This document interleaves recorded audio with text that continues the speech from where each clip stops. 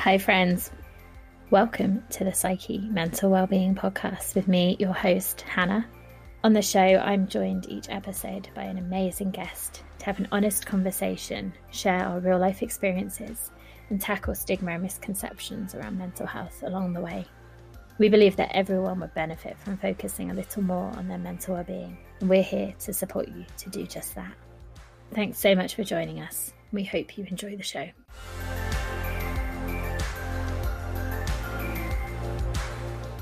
Hi friends, and welcome back. Happy Wednesday, and how are you doing? I'm going to remember to do it first again and thank Lauren and Alik who joined us on Monday to talk all about laughter yoga, which was so much fun, and I really hope you've been finding moments to laugh just because in your day-to-day life, when you're doing the washing up, for example, or the laundry. I haven't tried it yet, but it is something I'm committing to having a go at and seeing the impact, because I like this idea I think I've talked about before of experimental living, of just giving stuff a go and kind of seeing what happens. So that's something I'm going to do. I'm just going to try just laughing. I won't do it now, but see how it goes. And so today we have another really fun episode. I loved having this conversation and diving into hypnotism and the benefits of it generally, and particularly around mental health, and looking at some of those misconceptions with Doug. So I won't say any more now. Let's dive in, and I'll be back super quickly at the end.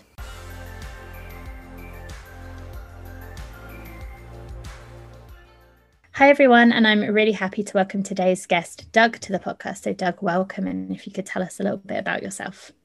Absolutely. Well, first, thank you so much for having me. My name is Doug Sands, and I call myself the Meaningful Life Hypnotist because I work with people to really cement it in what they want to focus their life around, whether it's their life purpose or a passion or mission or something.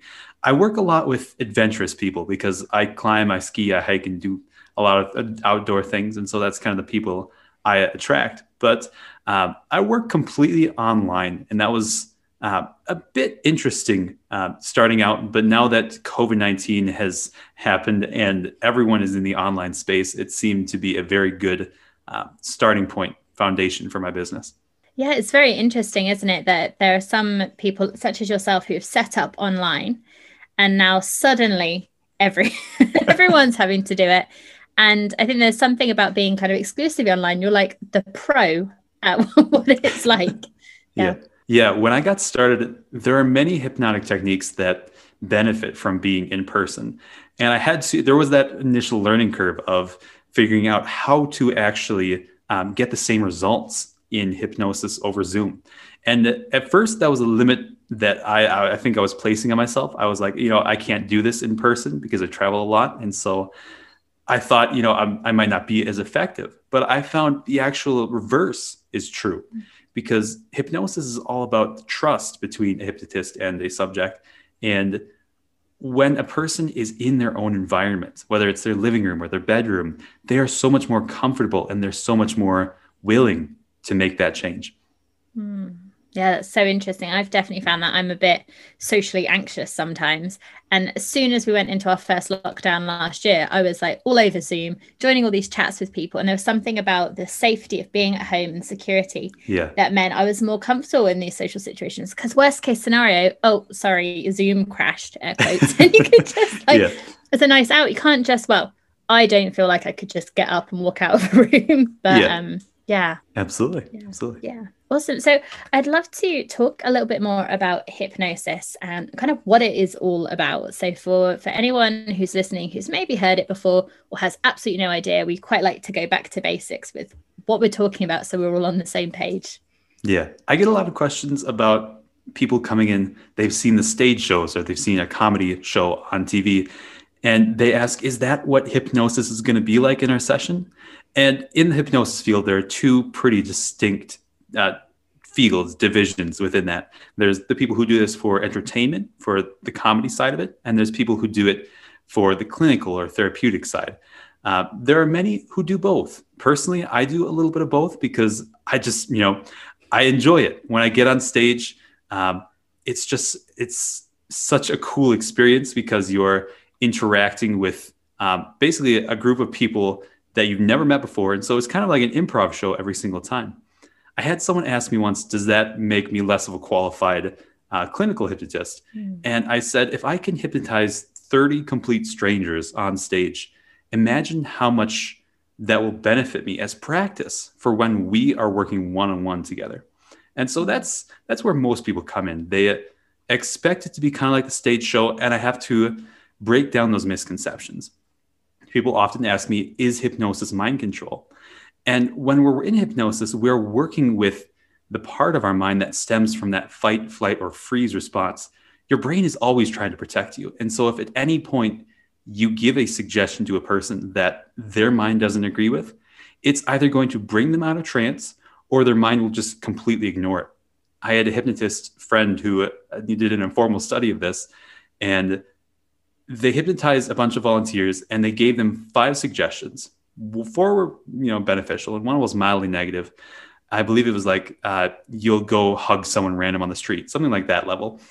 Every single person, when they hit that negative suggestion, they were brought out of trance because they had broken that level of trust with the person in hypnosis. And so what I do in this clinical or therapeutic hypnosis, we get people to that same level of trance as a stage show does. But the difference is what we do when they're in that level of trance. So in this change work, we use tools from psychology and neuroscience and NLP to actually elicit that change and then make sure it's going to last.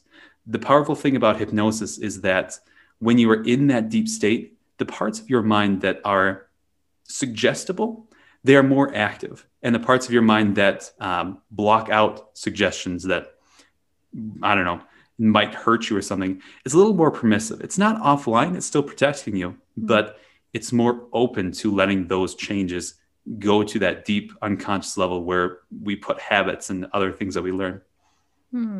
Yeah, it's so interesting. And my mind was kind of stuck a little bit on a kind of Darren Brown experiment that he did where I don't know if you've seen those. And I think this might have not have just been one session, but they were seeing whether it was possible to suggest things to people.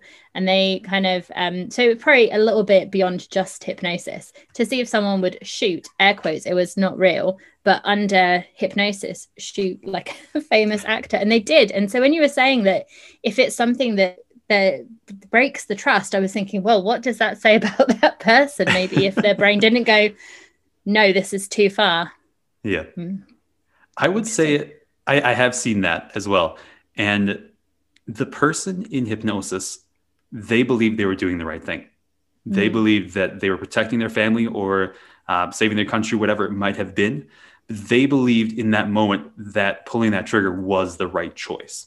And so I think in that it was not so, it looks like a really cool hypnosis trick. And it plays off very well for the TV shows. But I think it was much more setting up and pre-framing it that this is actually a good thing to do this.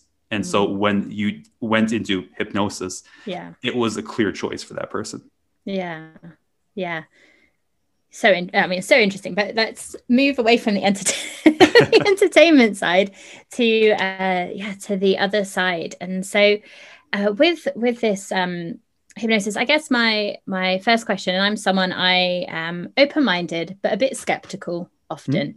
So if you have someone like me who's not completely like, none of this is ever going to work, but is a bit like, is that a barrier to it being effective? Does someone have to be like 100% kind of believing in it and committed for it to be effective?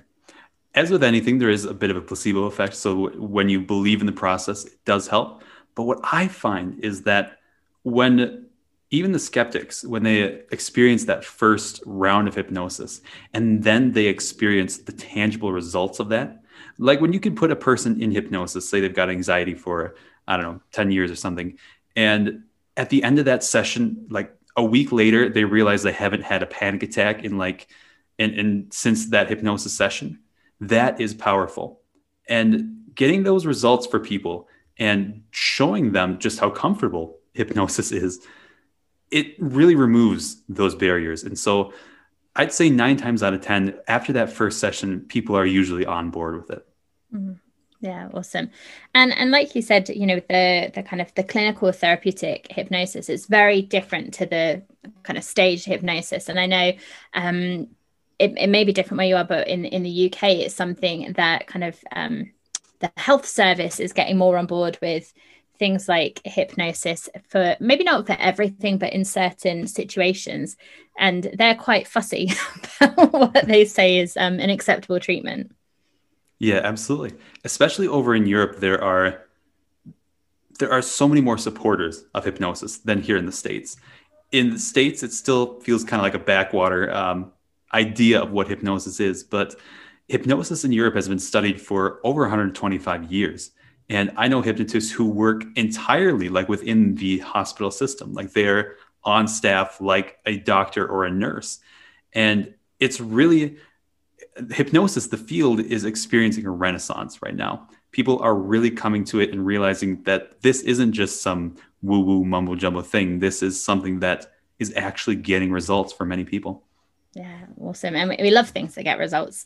Um, so I'm also, as well as being an open-minded skeptic, a massive geek. So I would really love to know a bit more about, and I could talk about this for hours, and we won't do that because everyone else probably be like, what about like the nitty-gritty of kind of how hypnosis actually works, what it actually does. Yeah, it's all about the brainwave patterns. And so in our normal conversation like we're having right now, our brain waves are hovering in beta frequency. That's just where we're normally at. Anything below that, our minds are slowing down and going towards sleep. Anything above that, our minds are speeding up and we're experiencing really intense focus. And in hypnosis, we are aiming to slow down that mind, that process, to get people to theta. And theta is that frequency just above delta, which is where you're sleeping. And that's kind of why it looks like people are sleeping. But in hypnosis, a person is aware and hearing every single thing that happens. And so when we're in that theta state, two things are happening. One, the critical faculty, the part of your mind that blocks out suggestions you might not want, that is a little more permissible, as we mentioned before. It is open-minded, I guess, in that frame of mind. The other side is that your creative side of your brain, it starts to turn on in theta state. If you've ever had a really good idea right before you fell asleep, that's because your brain was passing through that theta state on its way to delta. And our mind, it communicates best in images and feelings. And that's why we get that gut sense or that our skin crawling feeling when something is wrong. That's our mind communicating with us. And when you're in that theta state and activating those creative parts of yourself, you can use that to communicate with your brain through visualizations and other techniques to communicate with your brain in a way that it understands. Yeah, awesome. So interesting. Yeah, I really trying to control like my inner geek. So obviously on the show we're all about mental well-being, mental wellness, and I know that one of the things that you can help people with is mental illness, kind of fear, all of those kinds of things.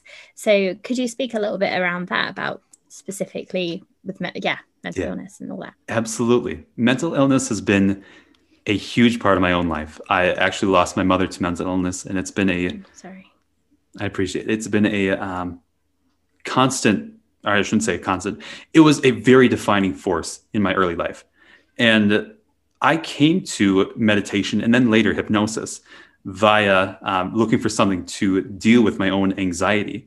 And so when someone comes in to see me working, wanting to work on anxiety or depression, I've got that background. I know what it feels like.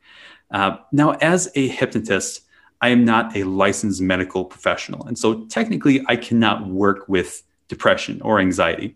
And most hypnotists, they'll tell their clients, I can't technically work with your depression, but I can break up those habitual thoughts in your mind and you might be happier. And if your depression, quote unquote, goes away, that's fine by me.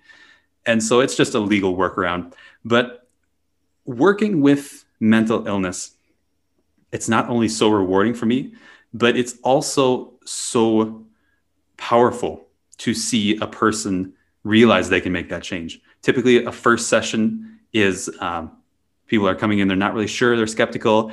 And then They go home, they're like, that was weird, and I'm not really sure if it worked. And then they come back a week later, and they're like, my entire life is different. And for me personally, realizing that my emotions were controllable, that my emotions were not something happening to me, that my mind was creating them and I could influence them, that alone created that little gap. And that awareness led me to wonder, what else can I do with this? And after that first session, I typically see people are so invested in the process because they realize that they can now make the change themselves. And in this process, the first session, it's usually, I know personally that every single time I work with a person, it's their mind making the change. It's me guiding them to make that change, but it's their mind that does it. And working with mental health, we start off in that model, like, I am working to help you change this. And then by the end of the program, I'm giving them self-hypnosis tools and other tools from yoga and meditation so that they don't need me anymore. They can deal with their anxiety or depression in seconds whenever it flares up. And over time, it just becomes a habit that we no longer need, and our brain starts to prune it away. Yeah, it sounds amazing. And one of the big things that we're about here is about empowering people. And it sounds like that's really key to what you're doing. You're helping people, but then you're giving them the tools so they're not for the rest of their lives having to see you every week to to stay on top of it. And also I do kind of mental wellbeing coaching, and that's similar in that it's different to mental health. But I mean, one of the things that I notice, and from my own experience with depression and anxiety, that's a big thing, but there's lots of little thoughts and beliefs and things within it that really kind of make it worse or aggravate it. And actually, if you can unpick some of those, then it kind of starts, like, I don't know what my analogy is, like little bits of light come through or whatever, and starts tumbling down. Yeah. When they realize just how I don't want to say easy, because that sounds crude to someone who's struggling with it. But when they see a tool that sounds so simple, and then they realize just how effective it is, it's mind-blowing, and they're just so invested in the process. And these tools, they've got a lot of neuroscience behind it, like changing modalities and everything with NLP and hypnosis. There's a lot of stuff behind it, but you don't need to know how an engine works to drive a car. And when I give a person a technique to manage their anxiety in 2 minutes or something, they don't need to know all the science behind that. They just need to know the result of it. And when they feel that result, they just get so invested in the process. Yeah. I think that I'm discovering that simple things sometimes are the most effective. And I think it's something about our rational mind, particularly if you've had a really difficult experience that just kind of it's used to stuff being hard, and it expects the solution. It's going to be difficult. It's going to be hard. And when someone says, hey, there's this thing, it's quite simple, this is going to help, it's like, no way, it's not. Yeah. I definitely know that I had to get to that point of opening myself up to meditation and eventually hypnosis. I had a very eye-opening experience. I kind of got smacked with the brick by life, I guess you could say. I got lost in a blizzard, and I got really close to freezing to death. And it was that moment I realized I did not want to die. I'd had so many suicidal thoughts before then, but I wanted to live. I just didn't want to live the way I was experiencing it. And so that's when I realized that I had to be invested in the change. And that's when I sought out meditation. Also, I think that's a really powerful distinction around the kind of suicidal thoughts, whether it's that, like, do I just want things to be different to how they are now? Or do I actually, have I had enough that I want to let go of living? And yeah, I think, if you're in a situation like that, well, I'm glad that you survived. You found your way out of a blizzard. But it's a really extreme, I guess, example of getting that, almost that choice, like, whoa, which one is it? Absolutely. Yeah. That brings up a model or a metaphor that I work with when dealing with depression and suicidal thoughts.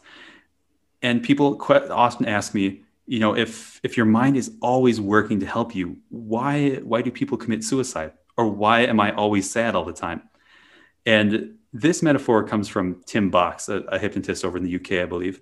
But it's like our brain is a ship, and every different part of our brain, every part that runs a certain program, they're all crew members.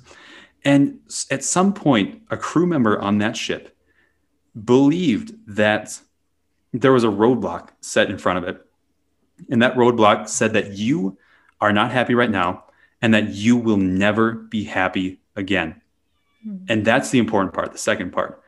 Their mind really believes that they will never be happy again. And so putting them out of their suffering, that's their way of helping them. And when people realize that their mind is not something attacking them, that it's actually trying to help them in a reverse roundabout way, it really gets it. It's empowering to see them realize that they are not their own worst enemy. I see so many people beating themselves up about having this problem that they're beating themselves up about. And when they realize that their mind is helping them or trying to help them, it's such a powerful moment. Absolutely. And so you'd mentioned that you kind of came across hypnosis kind of coming through meditation. And I know you've mentioned about helping people with meditation and yoga techniques and all of that. How similar or different are meditation and hypnosis in terms of what's happening in the brain? I like to say they're the same mental muscle, but they're doing different things. And in solo meditation, it's not very linked to hypnosis. Your mind is actually speeding up. You're going into that gamma frequency. And that kind of surprised me. I felt like my mind was slowing down. But when you're focusing on that object, whether your breath or a mantra, your mind is speeding up. You are entering a state of hyper focus. The interesting gray area between meditation and hypnosis are guided meditations. And in guided meditations, you are actually dropping down the scale. Most guided meditations will get people to alpha frequency, which is a light trance, and some will actually get them all the way to theta. And I've noticed after learning hypnosis that a lot of guided meditations are actually pulling in language patterns from hypnosis. I don't know if this is done intentionally or it's just kind of been adopted by the general standard. But I also noticed that in the middle of guided meditations, there are often beneficial suggestions, just like there would be in hypnosis. I think that many guided meditations are like a rudimentary hypnosis session. But when I work with someone who has experienced guided meditations extensively and they go into hypnosis, they're like, yeah, that was just like a really deep guided meditation session. Yeah. That's so interesting because I've been doing working through a mindfulness-based stress reduction program. And so it has guided meditations. And those I call it like a dozing stage. I'm not like asleep, but I'm not really doing what I'm supposed to be doing. And when I do a solo one, I tend to mostly be much more present and aware. And so although the kind of focus of the guided meditations is about bringing focus and the awareness, maybe it's that I'm kind of dropping down too much. And whereas when I'm by myself, I'm kind of going up this. Yeah, so interesting. Yeah. Analyzing my meditation. You got it. Yeah. Yeah, awesome. And one of the other things I know that you speak about, which I love this idea, is for people to overcome these roadblocks in their lives to live their own adventure. Yeah. So I mentioned before, I do a lot of outdoor adventure stuff. And when I got started, that was really my focus. I wanted to help hikers and mountain bikers and all that kind of stuff. But I realized that the inspiration to do those adventurous things, it manifests in so many different ways for different people. For some people, it might be starting a business. For another person, it might be traveling the world and starting a nonprofit. For another person, it might just be leaving an abusive relationship or something like that. The through line is there. It's all about people taking ownership of their life, because that was my story. I grew up in a rural part of the US and I was kind of a victim. I was following our society's example, at least here in the US. You go to high school and then immediately you go to college without a gap year. And even if you don't know what you're doing and you just kind of figure it out on the way. And I eventually dropped out of college because it wasn't right for me. And it was only in that moment that I started taking action rather than letting the society and my family and life decide what was going to happen. That's where I started realizing I've got this ability to change, and I've got passions, I've got interests. And I often tell people we talk about the negative spiral of negative emotion or negative habits and stuff like that. But it also works the other way. Mm. There's a positive spiral. When you change something positively in your life, it makes the next positive change so much easier. And as you continue that positive change, it just keeps improving your life. Yeah.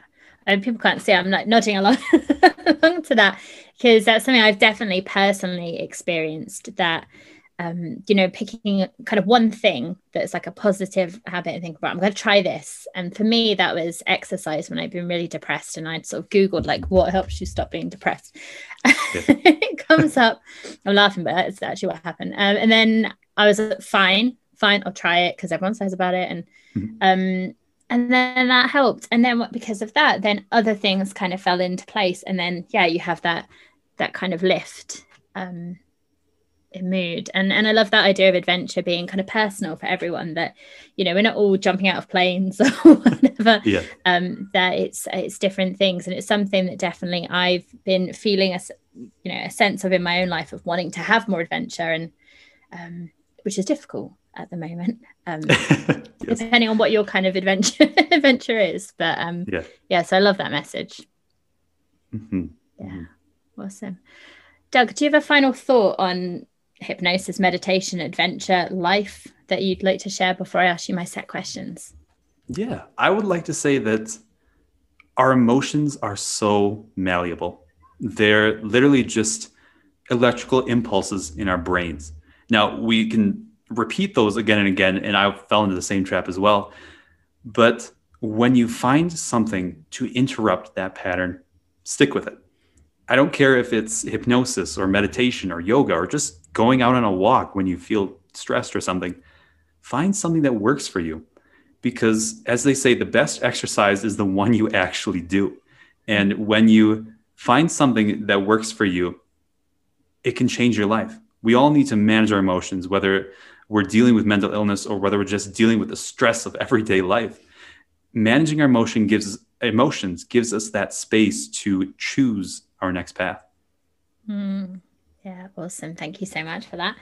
So, yes, I have some set questions I ask everyone that comes on, and I'd love to hear your thoughts on these. And the first one is, what brings you joy in your life? I feel joy when I can help people. And seems like a very cliche answer, but it stems from a Buddhist idea that those who focus on themselves, they're never the joyful ones. It's always focusing on others that brings people joy. And it took me a while to wrap my head around, but I really do feel that thrill, that excitement, that meaning in my life, that feeling that I'm making an impact when I'm helping a person change and showing them and giving them the tools that change my own life so that they can change their own. Yeah, absolutely. I totally agree with that. So then my next question is, what makes life meaningful for you? For a long time, I was living life by other people's examples and by other people's rules. Meaning for me means being able to choose my own path and being able to give back to the community as a whole. And I've found that in hypnosis, but I've also found that in just my daily interactions. And when I am able to step into that and choose to be kinder and choose to actually help people in different ways, it really fills me up. Yeah, absolutely. I'm 100% like agreeing with your answers from a personal level as well. So, so my next two questions are around our kind of overarching topic on the show. So the first one is, what does mental wellness mean to you? Mental wellness, we always talk about, at least over here in the States, we always talk about mental illness as either like a black or white issue. Like you either have it and you are suicidally depressed or anxious, or you are completely fine. But it is such a gradient. I see so many people coming in, they say, well, I don't have anxiety, but I've been feeling really anxious because of COVID. And it's like, well, you're somewhere on that scale. We don't have to label it with that because we have such a stigma around that. But mental wellness is really about being able to bring yourself back up to the better side of that scale. Bring it through whatever techniques you use. And in life, there are so many different bumps along the way, some minor, some major, like losing a family or loved one, I should say. And mental wellness to me, and mental strength, I guess, is being able to bring yourself back to that state of health, whether you do it yourself or whether you have a team guiding you and helping you through that. Awesome. And then my follow-up is, for yourself, what you do to manage your own mental well-being. So how you bring yourself back up that scale. Yeah. I do both meditation and hypnosis, or I should say self-hypnosis. When I learned hypnosis, there was a time I dropped meditation completely. And I quickly realized that was a bad idea. Though they operate on similar, patterns and habits, like the same mental muscle, they focus on different things. And having that ability to just clear my mind in meditation, it was very important to me. And so every single morning, I am using 20 minutes of meditation and then 10 minutes of self-hypnosis. And those two tools have really helped me, because self-hypnosis, it allows me to tweak certain things, but meditation gives me that calm and realization that things are going to be okay, and that I do still have this ability to regulate my emotions. Fab. And I maybe should have asked this earlier. And obviously I don't want you to give away all your trade secrets. And it might not be something that people could just dive into with self-hypnosis. But I wonder if there's anything, little bits that you can recommend for us or possibly guide us through that we could try out. Absolutely. So self-hypnosis is difficult. I'll preframe it that way, because you have to be both the hypnotist and the person being hypnotized. And so I found the easiest way to teach people self-hypnosis is actually just to put them into hypnosis and then give them the tools to get back there. And so I've actually created a resource on my website. It's the Hypnotic Test Drive, and it shows people what hypnosis feels like, and it gives some beneficial suggestions. And then the key is just to remember what that feels like in your body, in your mind, and get yourself back there. But I do have a couple of resources that I can share, and they're not exactly hypnosis, but these are some of the tools that I give my anti-anxiety clients to help them between sessions. The one that I typically start people with is 7-11 breathing. And it's very common nowadays, but it's all about the vagus nerve. And that vagus nerve is the nerve that runs from your brain to your heart and lungs. And it's the fight, flight, or freeze nerve, essentially. And all you have to do for the 7-11 breathing, you breathe in for a count of 7 and you breathe out for a count of 11. And it helps if you purse your lips, I've found, to make it all the way to 11. The numbers aren't really important. What's important is that you're breathing out for longer than you're breathing in. And studying the science behind this, I believe it's because our brain does not, when we need to breathe, it does not register that our lungs have a lack of oxygen. It registers that we have too much carbon dioxide. And so when we exhale all that carbon dioxide, our lungs are saying, oh, we have all this room for fresh oxygen. You are basically reverse engineering that process and saying, it's okay to be calm. Your body says it's okay to be calm. Your mind can be calm too. The other one I really love to start people with is a little bit out there, but it comes from ancient Chinese medicine and acupressure, qigong, and that kind of area. It's called Jin Shin Jutsu. And to do this, all you have to do is take a finger of one of your hands, place it in your other palm, and squeeze until you feel your pulse. And then hold it for about 30 to 60 seconds and notice how that emotion changes. Now, each finger corresponds to a different emotion. The thumb is for general worry. The pointer finger is for panic. The middle finger is for anger, which is pretty easy to remember. The fourth finger is for sadness. And the fifth finger is for just overthinking things. I've had people use this. They had a phobia of flying, and they've used this as the plane was taking off. And for the first time, they were able to get through the entire thing. They weren't sure if it was anxiety or general worry. And so they just squeezed both their fourth finger and their thumb. And those simple tools, at first, I didn't believe it either. I didn't believe just by breathing, I could calm myself down, or just by squeezing a finger, I could calm myself down. I really encourage anyone listening to try them out for yourself. It literally takes like a minute. And that resource, I still use those tools to this day before going on a podcast or doing a video shoot or going into a stage show or a conference. I'm doing these techniques because they work and they're building up that habit of feeling calm rather than that habit of anxiety I used to have. Yeah, and our ethos here is completely try stuff out and, kind of see what works and does about. What I love about those is that they're really simple and you can kind of do them anywhere and people won't know like you're squeezing a particular finger for a particular reason.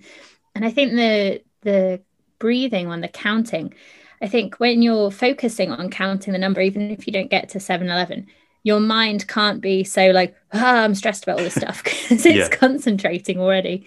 So it's a kind of double whammy. So yeah, thank you for sharing those. And we'll also, we'll talk about your website and everything at the end, but link so that people can find everything there as well. So my next question, sometimes a challenge, is how would you describe your own mindset? Ooh, that is a good one. I've never gotten that question before. My own mindset is that first and foremost, people have the resources to change. People have the abilities to change. I don't know if that comes from the Buddhist idea of impermanence or just from my work in psychology and hypnosis, but I believe that everyone can improve their life. And we are not stuck. We are not fixed or anything. And so that is for me as well. I am constantly looking to improve myself. I feel like now I've gotten to a point I'm fairly satisfied with where I'm at, but I'm still reaching for the next higher goal, as we always are. And the other side of that mindset is all about, I mentioned the pursuing the new thing, but the other side is about balancing it out, about being kind to yourself. Because for so much of my life, I was not kind to myself. We don't need to get into it, but balancing that out, being kind and giving myself the space to have bad days or to take some time off if that's what I need. And those two things have really helped me get my mindset in the right place. Mm-hmm. Yeah, awesome. I think that's something we can get into, that like having to be positive all the time. And if you're having a bad day and you're genuinely feeling sad, of thinking like, well, I shouldn't be, and trying to get out of it rather than allowing yourself, like you said, that space just to be like, do you know what? Today's a sad day. I'm going to watch a sad film. I'm going to cry and eat some chocolate. And then tomorrow will be, a different day. I think honoring those feelings and allowing them out. I give the metaphor of like a runner, like a marathon runner. If you fall down like halfway through the marathon, you don't have to get up and go all the way back to the finish or the starting line to start again. Like if you're working on your mental health and you have that bad day, you fell down, like get up the next day and just continue on. Like keep using the tools that have worked in the past. It's not like a complete failure. It's just a stumbling block on the way. I think that's an awesome metaphor. And I'm going to use that because we get really into this all or nothing a lot, don't we? And I think the classic is, you're trying to eat healthier and then you suddenly have a day and you're like, well, that's it. It's over. Yep. But yeah, you don't have to go back to the start. Brilliant. I'm stealing that. So my next question is one of my favorites to ask because I'm very curious and a little bit nosy about what people do. And so I ask everyone that comes on to leave us with between 1 and 3 top tips of things that we can try out in our lives and see if they work for us that could have a massive impact. So do you have a top 1 to 3 things for us? Ooh. For me personally, my first tip, meditation and yoga were instrumental in my own mental health journey. And I'm sure people have heard it all the time before, but those two things shaped the course of my life. And the second point is we have to get to the point to make that change. We call it threshold in my field. And it's that point where you decide you're going to make that change and you're going to make it right now. And until you make that change or until you get that point, any other tools like meditation or yoga, they might not fit for you. Like I've had people, I give them resources and they're like, I tried it, like meditation, it's not really for me. I guess it's not really until you need it. As I mentioned in that hike, I had tried meditation before going on that blizzard hike. But it wasn't until I was broken down and I really needed something that I reached out for it. And I'd say that third tip, tying these all together, you can use resources that you've used in the past. You can use resources that you've heard about, tried, and they might have failed at one point in your life, but something has changed. And that change might have put you in a right mindset to actually try this out. Personally, I grew up in a Christian household and I was a very Christian person. And now I consider myself a Buddhist. And we never know just where our life is going. And so always be curious about where you're going and be willing and be open to, as you say, try new things and see if it fits in your life. Yeah, awesome. Like, honestly, everything you're saying, I'm like 100%. So even like the Christian background, kind of Buddhist, that as well. But yeah, I think they're all fab. And I think it made me think of there's a saying that, when the student's ready, the teacher appears, that kind of thing, that you can hear something. I've had this before. I read something, I'm like, not feeling it. And then I come back to it and I'm like, yes, this, I think you have to be, as you said, open to it, ready for it. And I think there's this interesting thing with people that we're like, often we're like, we want to change, we want things to be different, but actually often we're not ready to commit to what that change looks like and the process. And yeah, absolutely. I think we've got to be ready for it. So yeah, awesome. So my next question is a new one that I'm throwing in. I love to read and watch stuff. You can't see, but I'm like surrounded by books here. Nice. So I'm asking everyone that comes on if you've got a recommendation of a book or a TED talk or something that's really had a massive impact on you that you'd recommend people read or watch. I've got two recommendations, both books. I'll go with the fiction first.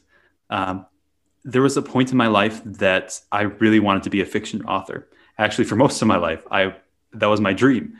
And I eventually had to give that up. And I might return to it later. But I was pursuing perfection in that. And so that's another story. But the book, at this vulnerable point in my life, I stumbled across Barbara Kingsolver's book, The Poisonwood Bible. And it truly changed my life. Not only because Barbara Kingsolver writes so beautifully, but this book is about a family of 4 girls and a wife who is dragged by a missionary husband to the Democratic Republic of the Congo. I think before it was Democratic Republic. And it is told through the viewpoints of those 5 women. And not only does Barbara Kingsolver write so beautifully, but she writes so distinguishably, definably between each of those characters that it is such a powerful read. And there are little nuggets of wisdom just sprinkled throughout the entire thing. From the very first page, that this book is deep. And that's one of my favorite books to this day. As far as nonfiction goes, the one book that really changed the way I do business, as well as pursuing adventurous things in my life, was The One Thing by Papasan and Keller. And you can basically sum up the whole book in one idea. And it's, what can I do right now such that by doing it, everything else becomes easier? It's identifying that point of leverage, that little stone that when you break it out of the system, everything starts to run again. And it's based on like the 80-20 rule and all these other business mindsets, but it's such a concise way of defining it. The One Thing by Papasan and Keller. Awesome. And I have not read either of those books, so I always love it. I love it when people give ones that I love as well, but I also love new book recommendations. So thank you for those. And then my final question is where people can find you if they want to connect with you, if they want to work with you. You'd mentioned a resource on your website. If you can remind us of all of that, where are you? Absolutely. Yeah. My main website is anywherehypnosis.com. I call it Anywhere Hypnosis because I work, all around the world with Zoom. The 2 resources that I think your audience would really love. One is the Hypnotic Test Drive, and that's just on my main page. It's basically a first hypnosis experience to show you what it's like. And I work through 3 of the main issues that people come in to see me for. I believe confidence, motivation, and dealing with negative emotions. So that's powerful. The other resources that your audience might really enjoy, it's an older one I did called the the 7-day stress-free challenge. And that's where I compiled the 7 most powerful tools that I give to my anti-anxiety clients. And 7-Eleven breathing and Jin Shin Jutsu, they're 2 of those tools, but there are 5 other ones that are just as rapid that I still use to this day. And they can find that on my website as well. Awesome. And we'll absolutely link in the show notes so people can find you from there. Oh, Doug, this has been fab. I could honestly keep talking all day, and so much of what you say, I have said, I'm like, yes, absolutely. So I really appreciate you coming on and sharing your wisdom with us. Thank you. Absolutely. Thank you so much for having me. It's been a blast. Yeah, you're welcome.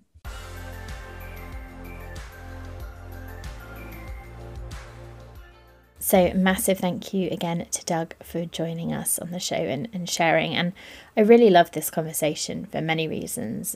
As I said before, I love having conversations with all the guests that come on. I find sometimes you have guests who, similar to today, who there's so much you're like, yes, absolutely, I agree with everything you're saying. And that can feel really great of feeling, I don't know, seen, heard, understood, that you're not alone, you're part of something bigger, all these kind of great feelings that can be really affirming, I think, or kind of validating of our experience and all of that. So I think that's awesome when that happens. But I think also it's great when you have people who have different perspectives, because I think that can help us to see things in a new way and to widen our worldview, widen our perspective. And I think there can be a lot of growth and learning from there, which is why I always sort of say, try and have an open mind, even if it's something that you think, ooh, don't know, to begin with. And, thank you to Doug for managing my skepticism and answering my questions around that. Is something I always like to ask, because, I am a bit of a skeptic. And sometimes you might be listening and thinking, no, that's not for me. And maybe it isn't, but maybe just having an open mind might lead to something awesome. You never know. So yeah, I've enjoyed this episode. And actually, this is the last one before we have our next strategy roundup, our 8th strategy roundup. So these are ones that come out every 15 episodes or so, and we share the top tips from the previous batch of interviews. So you have that really nice, neat little package that you can dip into when you just need some ideas. So that will be coming on Monday. So stay tuned for that. I really hope you've enjoyed this episode. Thank you so much for sharing your time with us today. And please do let us know what you think of the show generally, of this episode. So you can connect with me at Psyche Coaching, PSYKHE Coaching, on Instagram, Facebook, we're other places, but that's where we hang out the most. And if you've enjoyed it, please do rate, review and share. It really does help us to reach more people. But that's everything. So until Monday, take care of yourself, be kind to yourself, and I'll speak to you soon. Bye for now.